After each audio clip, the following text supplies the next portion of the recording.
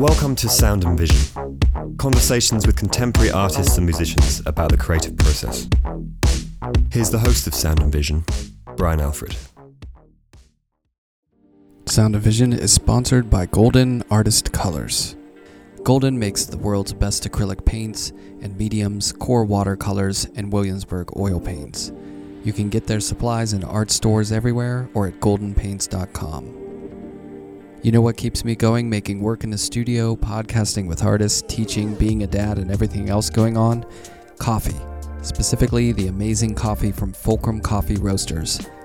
Fulcrum makes incredible coffee based out of Seattle, and the cool thing is, you can have it delivered straight to your door.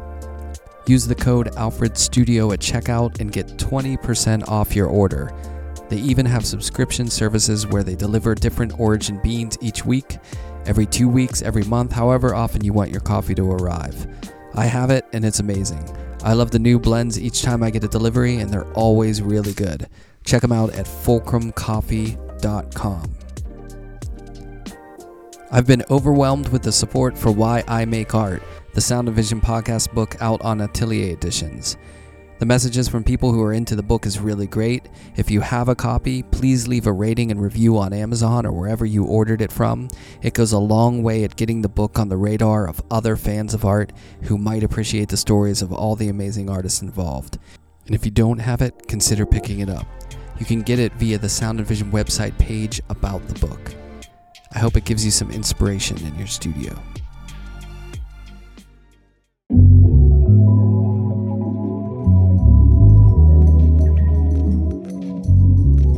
Keita Morimoto is an artist born in Osaka in 1990 who immigrated to Canada in 2006 at the age of 16 and spent the following 16 years in Toronto before returning to Japan in 2021. He's currently based in Tokyo, and he completed high school in Canada at Centennial Secondary School in Belleville, Ontario, and received his BFA from the Ontario College of Art in 2012. His work has been exhibited in Canada, the UK, and the US, including at the Museum of Contemporary Art, Toronto, Canada, and the Nicolas Metivier Gallery in Toronto. Keita is best known for his paintings of Toronto cityscapes and inhabitants, which bring classical techniques into the present day and transform everyday scenes into extraordinary ones. He's had shows at ATM Gallery in New York City, Kotaro Nukaga in Tokyo, Another Gallery in Los Angeles, Wow Gallery in Hong Kong, and many more. His work has been covered in Art News Japan, Casa Brutus, Bijutsu Teko, Wide Walls, Creative Boom, Wide Walls, Artsy, and Juxtapose, amongst many others. I spoke to Keita about growing up in Japan and then high school in Canada, drawing manga, finding fine art, Rembrandt, Enya, 7-Eleven, and much more. Here's our conversation. Perfect. Recording? We're good. Cool. Thanks for doing it. Yeah, for sure. So how long have you been back since your opening? I came back on the 16th, so I'm almost here for 2 weeks. Yeah, I left right away. Yeah, after Yeah, that. it's kind of a fortunate window, right? Because it was so hard going back and forth anywhere for a while. Yeah, I know. I mean, States and Japan, we don't have too much restriction anymore. So as long as I'm vaccinated, it's pretty easy to travel now. Yeah. Yeah. But it was impossible for a while, right? I know. It was closed until last month in Japan, so. Yeah, they went long. It's like they did so well at the beginning of the pandemic that it bookended lingering later at the end of it. Yeah. You know? Yeah. Japan moves it was very almost slow. Yeah. But it's almost like the window of of the hit of COVID, it affected everyone. If it hit you later, you ended later. And if it hit you earlier, you ended. It was just like everyone had to go through it, basically. Yeah. Swedish or right. Yeah. So you moved back to Tokyo not too long ago, right? Yeah, last year in the beginning, so it's almost been 2 years. Yeah, Okay. 2021 in January. So it was like during COVID. Yeah, during yeah, just like right a year into COVID, pretty much. Yeah. Yeah. Well, what area did you grow up in though? I grew up in Osaka, and then when I Ah, was 16, I moved to basically Ontario, Belleville, small town east of Toronto. was that for work, for parental work things or? No, I actually didn't get into a public high school in Japan that I really wanted to study in, and I had to go to this school that I didn't want to go, so I convinced my parents maybe rather than sending me to private school and me hating the school, maybe it'll be a better investment if they spend money on sending me abroad. So I went to Canada alone, basically. Whoa, that must have been a lot. Yeah, it was a lot, yeah. Especially it was a very it was a very small town. It's called Belleville, east of Toronto. So it's like, 99% like Caucasian sort of town. Um, Yeah. so it was very, very like a different experience for me. I had a lot of fun. Yeah. Yeah. But that seems like a huge culture shock. But by yourself, that's the big thing because a lot of kids who move when they're younger, if they go with the family, there's at least that anchor in a way. Yeah. Yeah. I But you think were, that made me like extra independent like early on. yeah, I can imagine. Yeah. But did you have siblings, brothers or sisters growing up? Yeah, I have a sister, older sister, but she stayed with my parents, and she still lives with them actually. I think that gave them like a bit of, emotional comfort that like, one of the siblings still at home Right. kind of thing. Yeah. Right. Yeah. And growing up, were you guys? How was creativity introduced in your life? Were you like a drawer growing up? I mean, your work lends me to think that you've always been drawing because you seem like you're pretty good at it. Yeah, yeah. I definitely did a lot of comics, sort of manga type of drawings, but then Yeah. I was actually quite serious about it too. I gathered up a lot of materials. I was really proud of telling my mom one of the birthdays, I think it was grade 7, that I wanted like a manga kit, and I was really proud of myself. But like when I started writing manga, I actually realized I couldn't write any stories. As far as like like like a playwriting, I couldn't do any of that. So I realized I could draw, Yeah. but I couldn't write stories. So that's when I realized I couldn't. At least independently, I just didn't feel like I had it in me to like write stories. Yeah. It's such a different muscle, you know what I mean, in the brain. Like, it's amazing to those who are really good at that, where they can draw and create the stories that are engaging too, because it's the night and day in a way. Yeah, yeah. We think being like a painter, a gallery artist is like doing a lot of stuff yourself, but being a comic artist, like you're doing like everything. Everything, yeah. Unless you So have a much. team, but most Hmm. like 12-year-olds don't have a team, Yeah, exactly. you And you know? have to you have to submit to all these like different competitions, like student competitions and stuff like that. Yeah. Yeah, and they train them young too. Manga, it's like introduced at such a, like almost like an unconscious way into life, Hmm. you know, growing up there. So when was the first time you had an experience with like a museum or fine art or that side of the drawing or painting spectrum? Yeah, so that only happened when I moved Canada pretty much. I had a elective as an art, and I took a lot of art classes because that was one of the classes that I didn't really need to speak English or write English. So Yeah. I was like, okay, this is sweet. Like, I'll just like fill my elective with the art classes. And that's when I got introduced to a lot of like Western art history. My art teacher loved Rembrandt, Dali, and Picasso, and like all these like Western art that I actually didn't even know about. I didn't know who Rembrandt was at that time. I knew who Yeah. kind of Picasso was and Dali a little bit, and that's about it. Like that's all I knew about Western sort of like museum and like this kind of like historical art. Yeah. Um, so that was really new to me, and the first time I went to museum was literally second year in OCAD. I mean, I went to AGO and some small museums in Canada, but like it just didn't really like resonate with me until I went to Met in New York, and that's when I Yeah. really saw like, oh my God, these are like real paintings. Yeah, in person it hits a lot different, right? Than like Yeah. books, you know. Yeah, I wasn't really truly in love with Rembrandt by until that time. Yeah, I knew I kind of liked him, but I knew his work from the book, so it wasn't the same experience. Right. Yeah. Well, at that point when you encountered that work, were you already sort of painting in some capacity?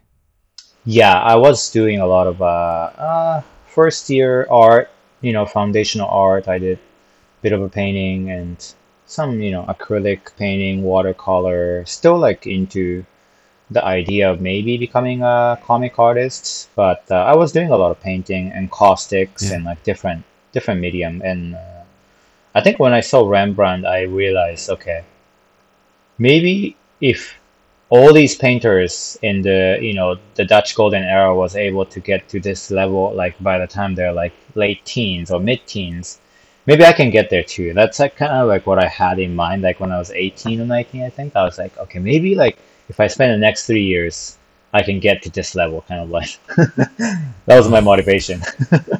Those are lofty goals. That was a That's very great to lofty have goal. that. That was a very lofty goal, yeah. Well, the trick is most people who are teaching art nowadays aren't exactly, fluid in the Rembrandtian genre of oil painting, that kind Yeah. of glazing. And when you see those paintings, if you haven't learned glazing and that kind of oil painting, you're looking at it like, well, how did they do that? It's Hmm. like incomprehensible. Whereas if you see an acrylic painting or a painting that's more alla prima, like straightforward, you're like, okay, I get it. Hmm. But Rembrandt's can really, confuse you. Hmm. Hmm. And also like a lot of all these like there are a lot of academies all over the place, like Italy, New York, like there are a lot of academies, but oftentimes I do feel like a lot of the academy follow the trajectory of like French Academy or Royal Academy type school of like Yeah. much later, like sort of like it's like a post-Renaissance realism. So I felt like there was not a lot of like resource like that's like present, you know. Yeah. So it is definitely like it makes it harder to learn for sure. Yeah, I don't think it's, the value of that kind of work, I think, is just not, it's seen almost as like a rehashing of an old technique. And there's a bias that a lot of those institutions don't really teach the conceptual side of things. It's more of just like, here's the technique, Hmm. which Yeah. is what it is, but, you're not, it's like one side of the coin. Now, I'm sure they don't. I'm sure there's other stuff taught there, but Mm. a lot of those places do heavily rely on technique over anything else, really.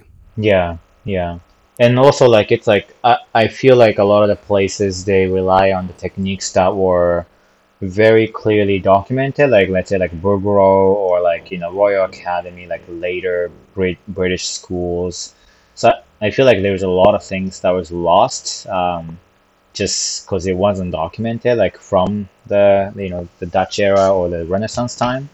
So it's just Right. like a lot of guessing, right? Um, Yeah. yeah. Yeah, and then it's like, yeah, that's a whole, you could devote your life to that, trying Hmm. to get it. But it's like, in a way, it's almost, I think of it as being like kind of like a cover band. You're trying to figure out how, Mozart played his symphonies, which is great, Hmm. but that's a specific thing, as Hmm. opposed to bringing it into today and what's going on, Hmm. in the contemporary world. Like, how do you merge? And there's artists who do that greatly. They Hmm. mix that old technique with current ideas, but it's not easy, I don't think. Yeah. Yeah. I think it's very tough, especially because aesthetically, I think a lot of those realism, classical realism, it has a lot of connotations when you use that, like, sort of Yeah. visual. Yeah. Yeah, and I think the same thing happens with music. I mean, people go to become, they learn amazing musical skills or whatever. They become technicians of their instrument, but it doesn't mean that they're going to be good at composing music that makes sense today, basically. Yeah, they have to be a metal band. Right. Yeah, exactly. that's the one road that it leads to is metal and doing something. What kind of music did you listen to growing up? I listened to I was like a music heart I think omnivore. Like I listened to so many things. I used to be so into I don't know I mean if I have to choose a genre that I like, I think it would be a rock. It would be rock. But I listen to Mm-hmm. punk, reggae, reggaeton, hip hop, and pop, and I just listened to everything when I was growing up. And now I just don't really have specific music genre that I like. I think I just listen to top 40 now or top Yeah. 50.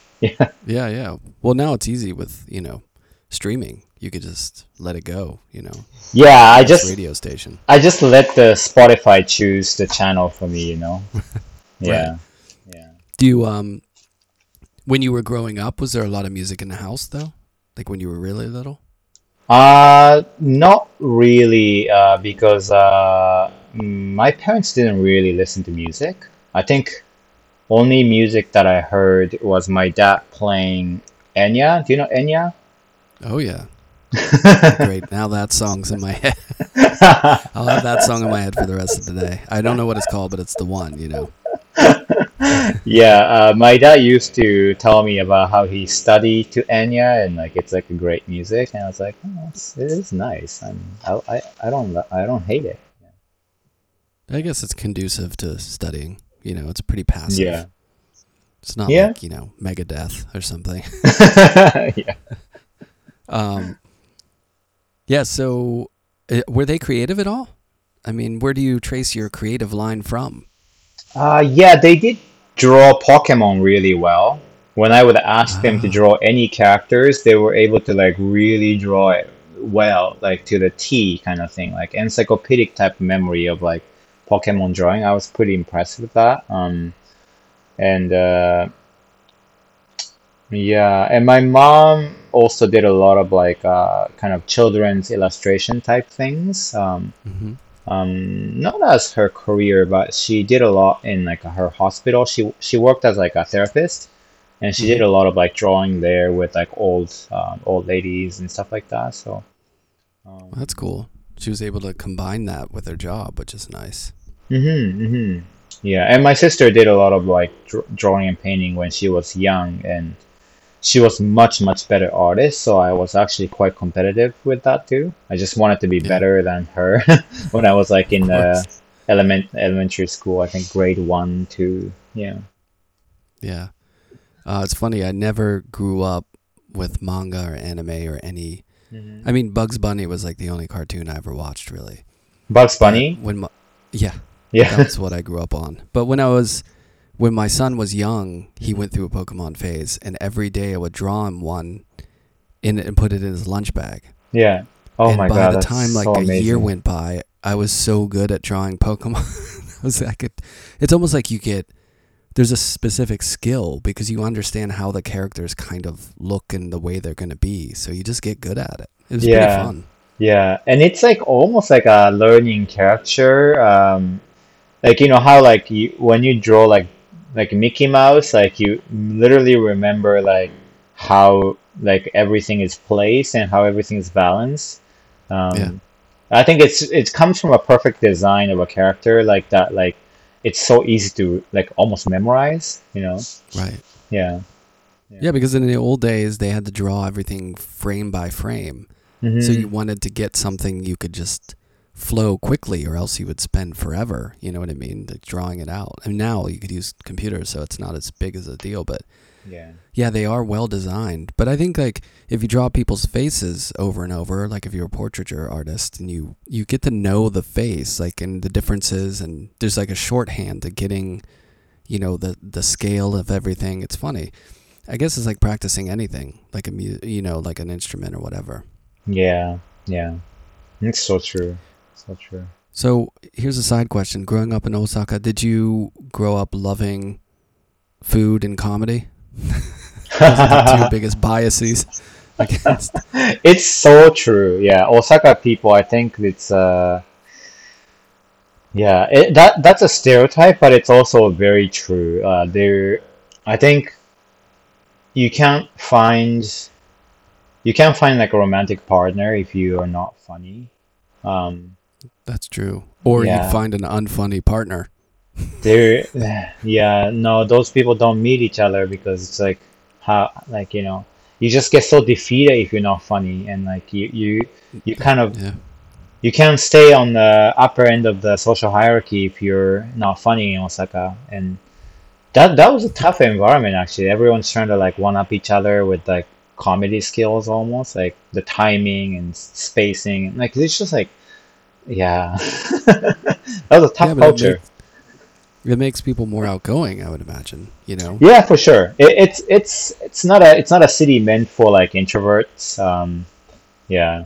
I was not like too outgoing, so like it was a bit tough for me. Like, but I think I learned a lot about humor and comedy in Osaka, and also, yeah, the good food. Like, appreciating good food is definitely a thing. I go out every week in Tokyo as well just to like find all the amazing food, because Tokyo just like is so mind blowing. I didn't know how amazing the culinary scene was here.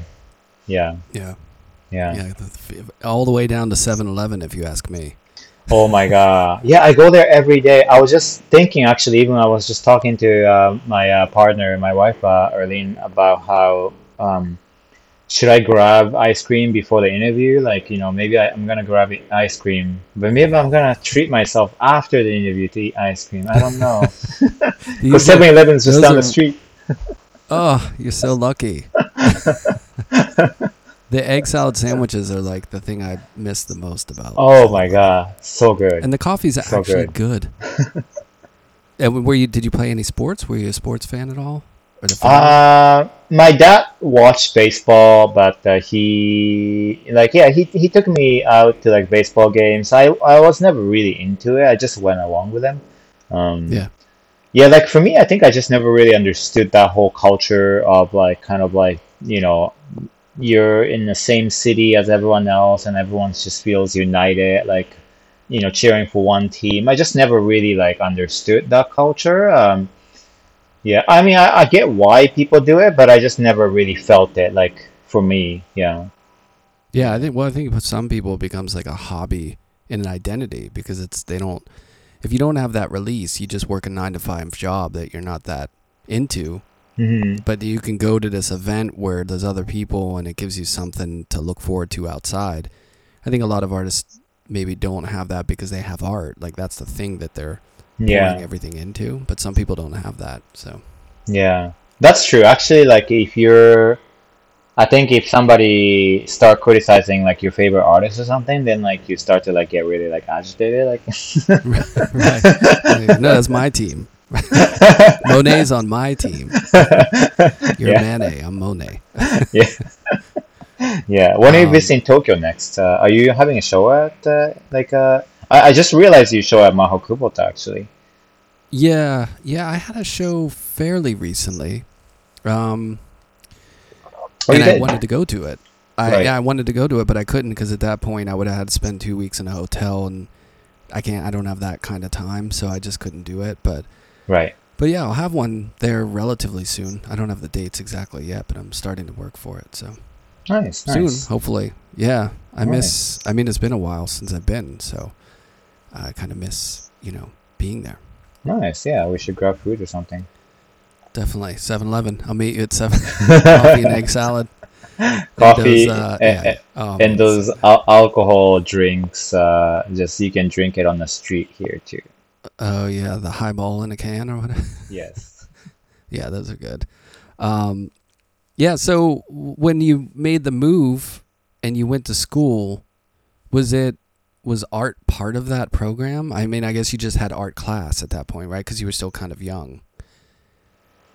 And did it Um, become more serious? When did you start to feel like, oh, well, this is something that I think I want to focus on? um, I think it didn't happen until I was in second or third year in OCAD.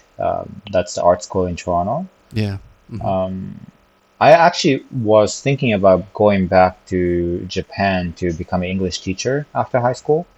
But then my Hmm. parents were really opposed to that idea. Like I was already in Canada, so they just told me maybe you should just stay. You're already You're there. like, don't come back. Yeah, Stay over there. It's nice and quiet. yeah, exactly. That's pretty You're much doing it. Yeah, great, buddy. Stay over there. yeah.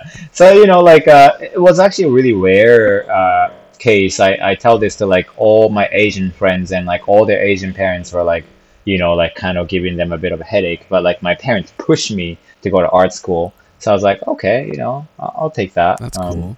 And I applied to OCAD and I got into it. And I think second or third year, my mom told me that she wasn't gonna financially support me after university, like at all. Like she won't, like she'll just cut me off. And I'm like, okay, that's a good Deal. heads up, Like I have like Yeah. still 2 3 years, so Right. um, but she told me like she gave me the option of also coming back to Osaka to work as well if I like have to like Right. survive. But just giving you a heads up. So I was like, okay, this gives me like a motivation, and that's when I started looking at a lot of like professional artists, and I met Tesha Lowe in Toronto. He was one of the working artists in Toronto, and I started seeing a lot of these like Hmm. California artists as well at that time, and like I was just emailing everyone left, right, and center to ask them about like what it's like to be artists. Or I think I was also talking to some illustrators as well, and like see what everyone else is doing, and if it's even feasible to become an artist as a career. Um, Yeah. so I think first couple years out of school was really hard, but I think I already started prepping for it during school. So I was doing some like independent Hmm. art fairs during school and applying for different competitions or publications, and just cold emailing a bunch of galleries and stuff like that. Um, I think I emailed like 50 galleries and I got like zero response. It's hard, right? It's like that. Well, back in my day when you graduated school, the idea was is you bring your slides. Like Mhm, you'd have to walk in because there's no email. So mhm, you'd have to walk into galleries and like give them your slides, and it was like so daunting, that mhm, idea. mhm. I just never did it because I was like I would have been so nervous to just walk in. And the thing you don't realize is those galleries are representing like, a handful of artists, and they're spending all their time on that. And if they answered every email or looked at everyone's images, they'd never work for the artists or do anything that they're doing. So it's so hard. Yeah, yeah. I had these like a CD as well of like works, and like actually like Yeah, mail them. CD-ROM. Yeah, yeah, yeah. Oh my God. Well, that sounds like, I mean, you did a lot of research, which is great. I mean, did you glean anything from it?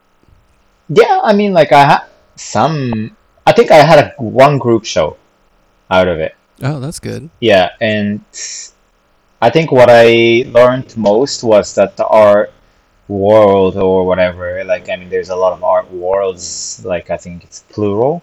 It just operates in word of mouth. That's like one thing I Yeah. realized. So I just, because like I think every opportunity that I was getting was through, I mean, except a few competitions that I got into, but I think mostly from just like, oh, like, why don't we do group show here? Or like, why don't we do group show here? And like, there's a lot of uh, sort of like studio mates or classmates that was like, doing a lot of group shows and stuff like that. And I think that's how we started growing together. And I think that's the time when social media came around as well. So I think Yeah. we got really lucky in terms of generational sort of like fortune was that we had an Instagram right off the bat. Um, Right. yeah. That really helps like connection. It's funny because sometimes people will say things like, "Oh, well, the art world's just about who you know or connections. But the thing is like, if people don't know who you are, you know what I mean? How are they going to know to curate you in something? So it's really important that you build a community and talk to people and get to know people. Yeah. Yeah. I mean, I was very shy and not very outward at all when I was in school, and I just got lucky that one of my teachers introduced me to my first dealer. Right. So I got lucky in that it was a one-to-one thing. I didn't have to go out there and like meet tons of people, because I'm not like that kind of person, who just feels like I want to be social every minute of the day. But it is really important that you have a community that supports you or that likes your work. Yeah, actually, that reminds me, one of my favorite teachers, Luke Painter, he's the one who introduced me to this artist, Paul Butler, who was doing this like annual sort of Nuit Blanche. This was kind of like almost like a comedy painting competition, but the prize was really good. It was like 12-hour painting competition where there's a lot of performance artists and there's like painters and there's just like different artists all put together as almost like a show. It wasn't a serious competition, but like the prize was a solo at a gallery, so that was like a huge deal. So like that came out because of like my like relationship with my teacher. So yeah. Right. Yeah, that always helps. That sounds like a wild event. Oh my God, it was great. Like 12 hours, and like there's like a lot of drunk people coming through for like this art event called Nuit Blanche in Toronto. It's like goes all night and everyone's drinking and like we're just performing for 12 hours. Like we're painting from like bunch of different motifs, and yeah, it was crazy. Yeah. Yeah, I guess you have to be a certain kind of painter to be able to handle that. Oh yeah. I think I was the only like kind of like painter's painter. Like there were like a lot of like really freaky stuff. Yeah, I think there was a lot of nudity too. Yeah. Well, it sounds like it would go hand in hand with the event. Yeah, for sure. So when you were in school, were you doing like painters' paintings? You know what I mean? Were you basically like, what was your subject matter? How was it? Because like your work really seems to be influenced by your environment, like the spaces around you, the people that you're looking at, and was that kind of what you were inspired by in the earlier work? Yeah, 100%. I think I was really just I think even when I think about artists that I was looking at the time, I can just only think about like a lot of painters like Sangra Majumdar and like Josephine Halverson and even Daniel Richter. Like I think I was just looking at a lot of like painters that was like using mostly like representational sort of way to approach painting, but still approaching painting from like a very interesting way, from like medium or process, or it's just like how they perceive the reality. Yeah. One of the things I thought about in looking at your work is that you seem to be really good at both like painting the figure in a very representational, straightforward way to where, I don't know exactly how to describe it, but there's a nuance to the finesse of like the representation. But then in the background of your paintings, you'll do a shorthand on figures where they're a little more broken into like paint strokes and stuff, and you're really good at that too. So do you ever feel that conflict that I need to show both ways of representing the figure, or you prefer the one that's more in detail, or you enjoy the more, not abstract, but the looser way of painting? Because those elements of the painting for me are really highlights. Right. Yeah, I think that's a really good question.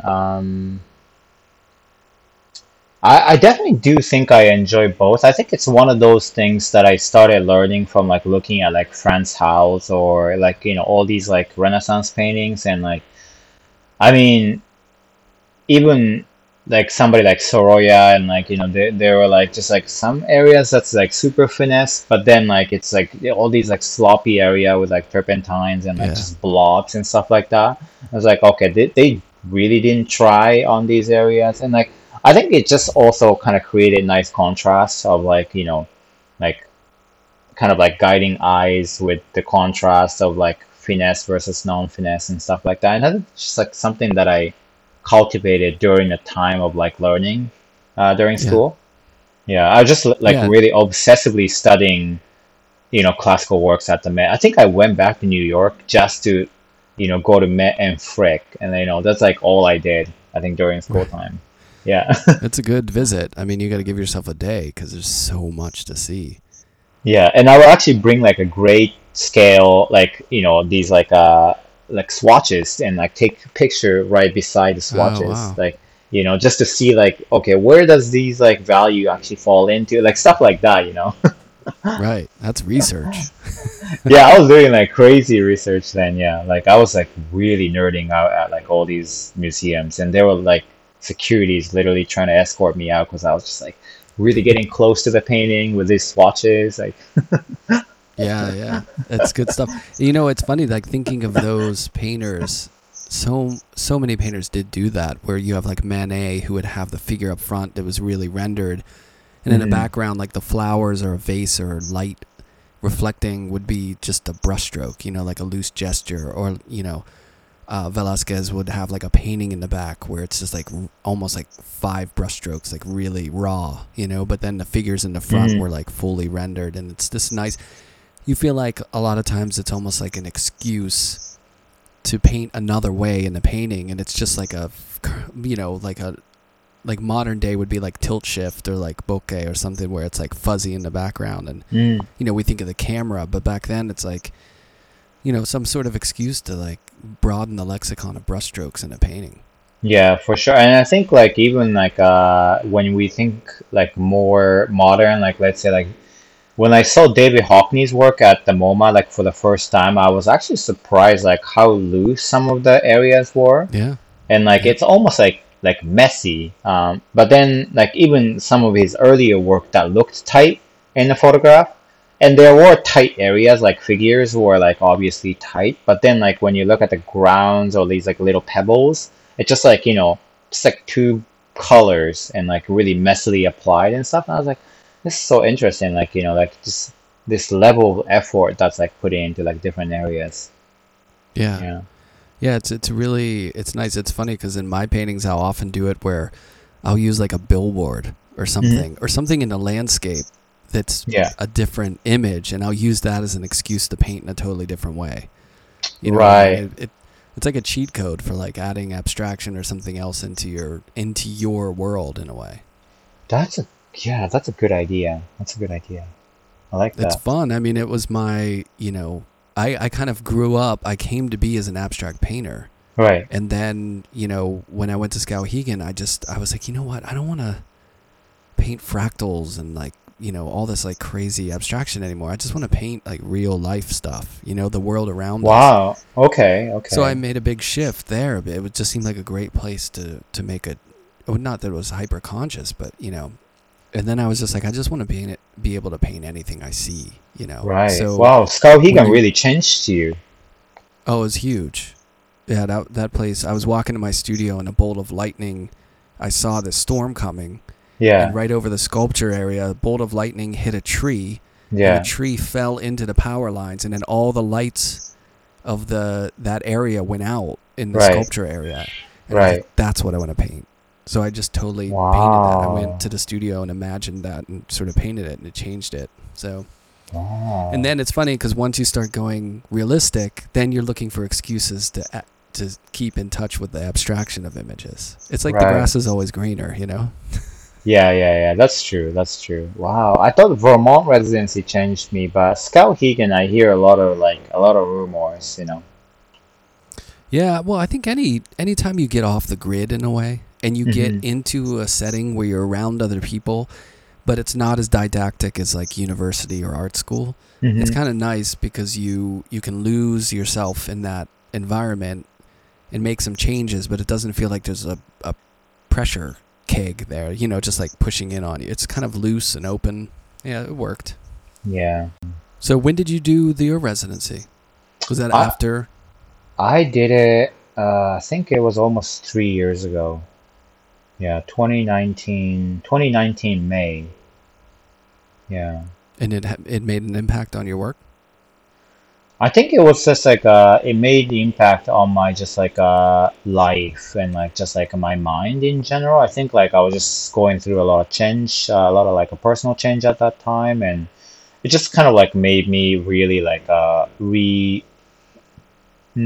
almost like a reorganize my life priorities and like like kind of be in touch with like my emotions a lot more. Wow, Uh, that's a big impact. I know, I know. It's like That's not like, it wasn't like, I just started using more red. yeah. It's like way more like sort of fundamental than like just art. It just felt like like when people go to like ayahuasca or Burning Man or something and it's Oh, just, they yeah. have that kind of experience. I think that was a similar for me. Yeah. Well, it's a shorter commute to Vermont. That was good.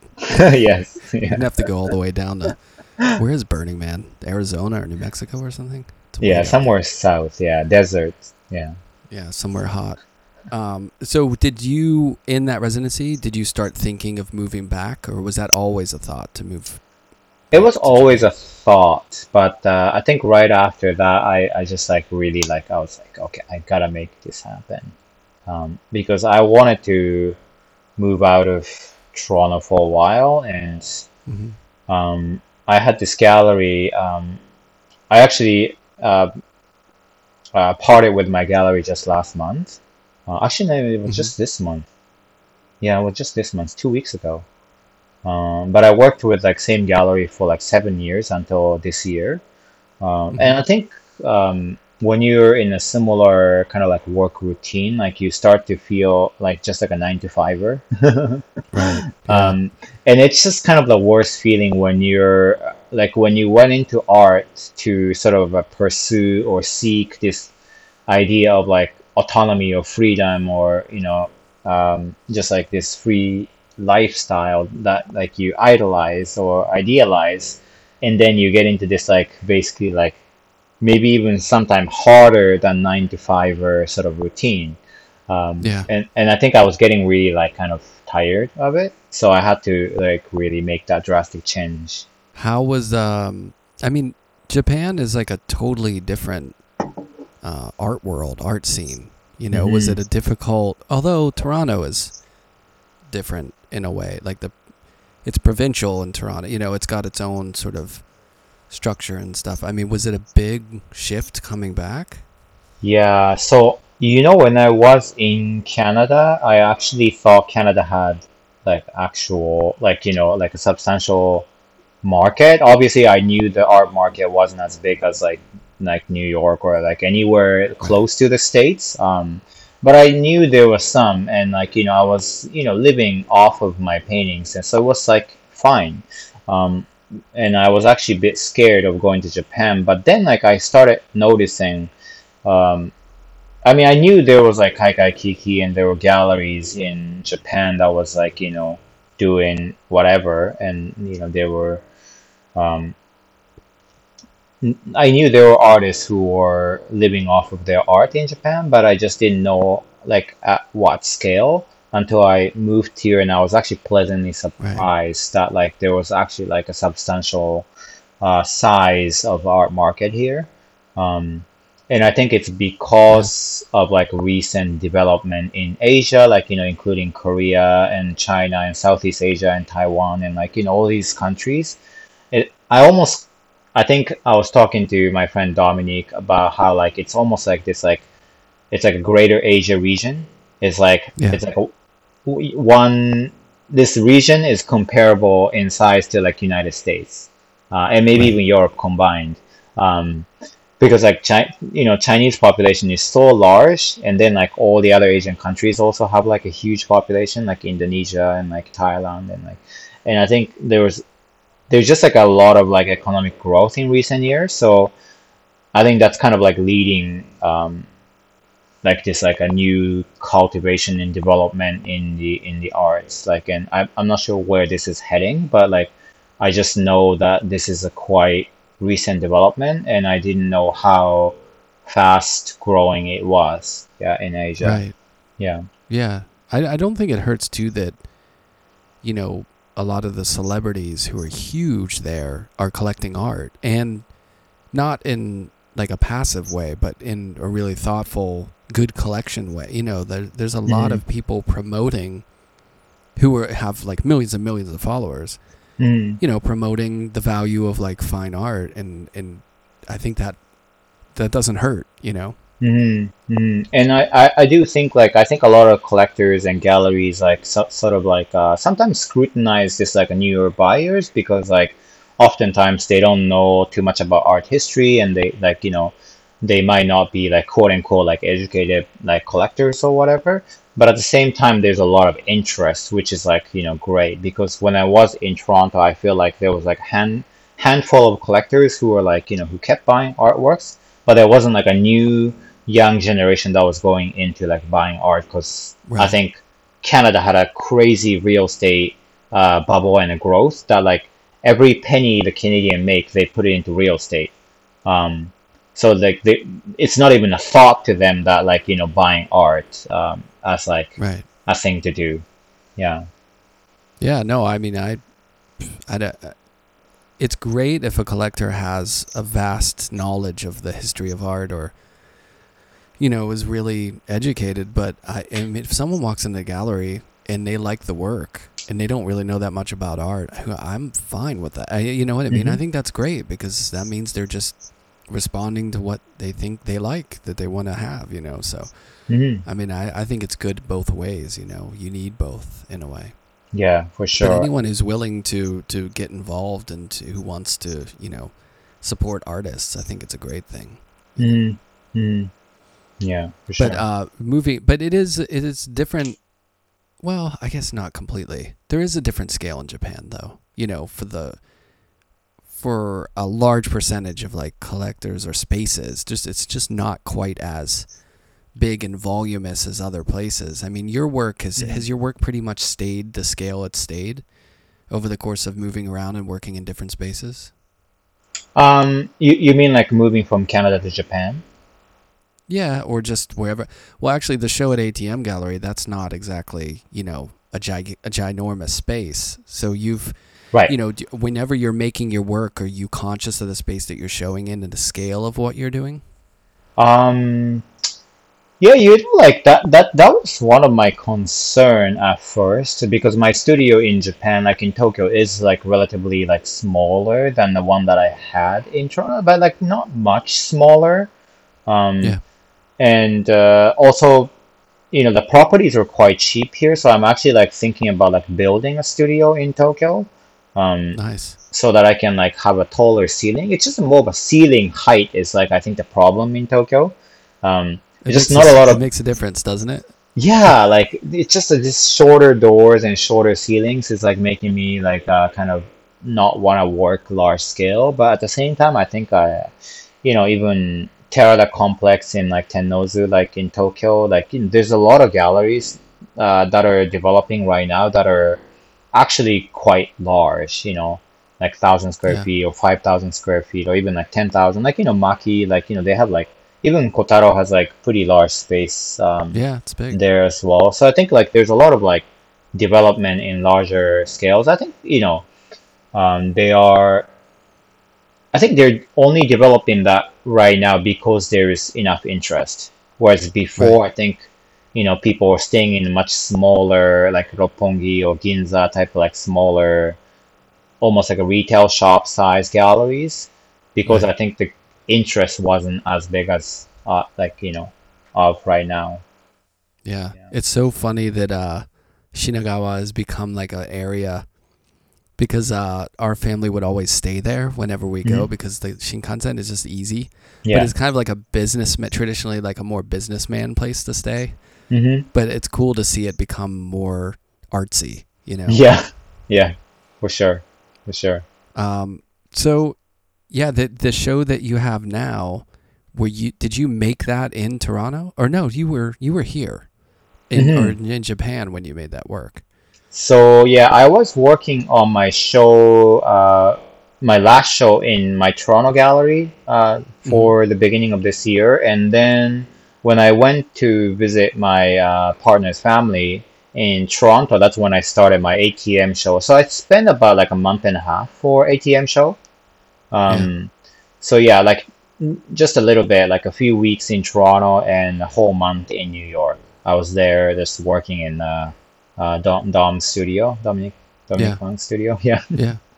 So in that work, was that all photos that you had taken? And that Yeah. was from back in Tokyo, right? Yeah. Yeah. I'm just keeping it Do you, consistent with my last body of work, like just to keeping the momentum going. right. Yeah. Do you go to Osaka much? Not as much. Maybe like once, twice a year, maybe twice a year, just to visit my family. Yeah. Yeah. Yeah. Yeah, it's it's such a different vibe, I think, between the two. But and Yeah. you never think of maybe like Akia or something, like going out and getting like a cheap house and building a big studio out in the countryside. I always think that would be nice. Okay, so that's what I thought at first. Before moving to Tokyo, like Yeah. I moved to Tokyo because I wanted to go to maybe MFA just for fun. Not maybe Hmm. not for fun. That's kind of like just, yeah, just hanging out with they're the kind of making. weird. But like I wanted a new experience. So I applied for Right. MFA, but I didn't get in. Um, but also I think I wanted to go to Tokyo because my partner didn't want to be in countryside. So I was like, okay, Right. I guess Tokyo or like some urban city then, and I realized there was an MFA program at Tokyo University of the Arts. So I was like, okay, maybe this is a good opportunity, You didn't get in? Yeah, I didn't get in. They must have been like, this guy, why does he want to come here? He's already got his thing going. This is, yeah. That could be the only reason. And also apparently like MFA program, because it's a very small group that each Yeah. profs can take, and apparently most of them are directly from undergraduate, so they just take directly from Oh, I see. their own students from undergraduate programs. So I was like, okay, I don't want to Ah, redo undergraduate, so it's so hermetic. yeah, very, yeah, Yeah, it's hard to get. yeah, And I have a weird question for you. yeah, yeah, yeah. Where do you get your supplies? Oh, so I have one shop in Osaka that I get a lot of supplies from. It's really cheap, and their shipping cost is only like $10. So I just order a Hmm. bunch of stuff from them. They have everything? They have mostly everything. I have one stretcher company that I use. That's quite good here.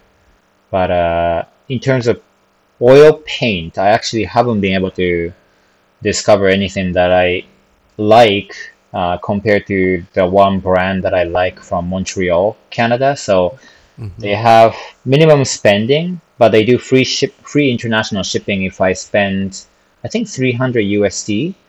So I just Yeah. buy a bunch of paint from this Montreal brand still. It's like Kama, Kama. It's amazing paint. Yeah, Uh-huh. yeah, Nice. yeah. Yeah, you can hit that $300 mark pretty quick with paint. Exactly, yeah. It's It's like a it's low easy, yeah. ceiling. Yeah. I found the reason I ask is because I worked in Japan for a summer, and I found it Yeah. really hard to find the same. Because you like you're saying with Canada, like you find the supplies you're used to, Hmm. and then not being able to get supplies you're used to is a weird thing because you get so accustomed to your studio practice and like what you're using. And like I Yeah. think is it Sakaido? Is that the place Hmm. in Hmm. Ginza that I went there and it was a cool store, but like making big stretches there was really difficult. It was Paints not are an so easy thing. tiny. Yes, yeah, and the tape, I use masking tape. Although the tape in there is really good, but it's weird. It's like little and yellow, and it's very very thin, Ah, yeah, yeah, yeah. and it's hard to get wide. Like I'll use wide masking tape, like 6 to 12 inch wide masking tape, and that was not happening. Yeah, you gotta go to like a home center here. Oh, okay. Oh, Yeah, well, yeah. like Tokyo Hands or something like that, or no, like More like a Yeah. hardware store, like a big, like, you have a lot of trucks going in there, like lumber, they sell lumber and Right, right. yeah, Those yeah. are the spots. Those are the spots. Yeah, those are the spots. Yeah, it's hard when you relocate. Don't you feel like when you change your studio, it's like a whole new. It's nice. It's kind of like a rebirth in a way, but Yeah. it's always a little unsettling at first. You're right. Like we don't have like Dick Blick type like a large scale art supply. So, it's Right. mostly like online or you go to like hardware store and yeah, stretchers, they have like very specialized company, but you have to order in advance to get it, on time. Right. So, yeah. Yeah, yeah. Yeah, I tried to. I only had 6 weeks, so it was like I thought I could just run to the store and get big stretchers kind of easily. Wasn't that easy. If you're ever here again, like just let me know what you need and I'll just have it or like, shipped to my studio. Will Yeah. do. Thank you. Yeah. So, what are you working on nowadays? Now that you have this show, you just hung the New York show. I'm working on this art fair in Kyoto. It's like a new art fair. I think they started last year, maybe this year is the first time. It's called Collaboration Arts Tokyo. Hmm. Or Art Collaboration Tokyo, yeah. And what else am I doing? Oh, I'm curating a show at Kotaro Space, just opening November 26th as well. Nice. Yeah, so Is that's there a that's gonna theme? be that's gonna be fun. Theme is it's very broad. I'm thinking like you know it's such a cliche topic, but I'm thinking like diversity and hybridity in terms of like different culture and different mediums and like different sort of like historical canons. So I'm trying to Sure. like really like I think this group show is gonna be like a mess, but it's like a in a good way. I like those kind.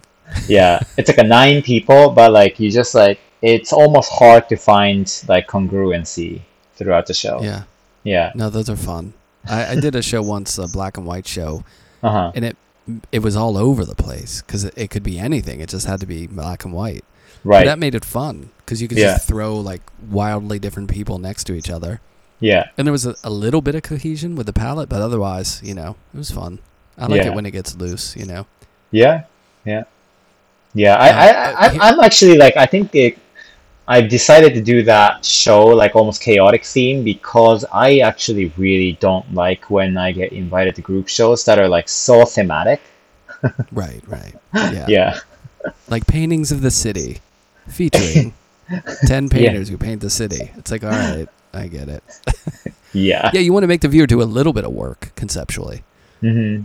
Mm-hmm. Yeah. And on the theme of that, just thinking about this is separate but related. When you moved back, is it difficult because you did spend so much time away? Do you feel now like a little bit off the main rails of just being in Japan the entire time? Or did you assimilate right back in?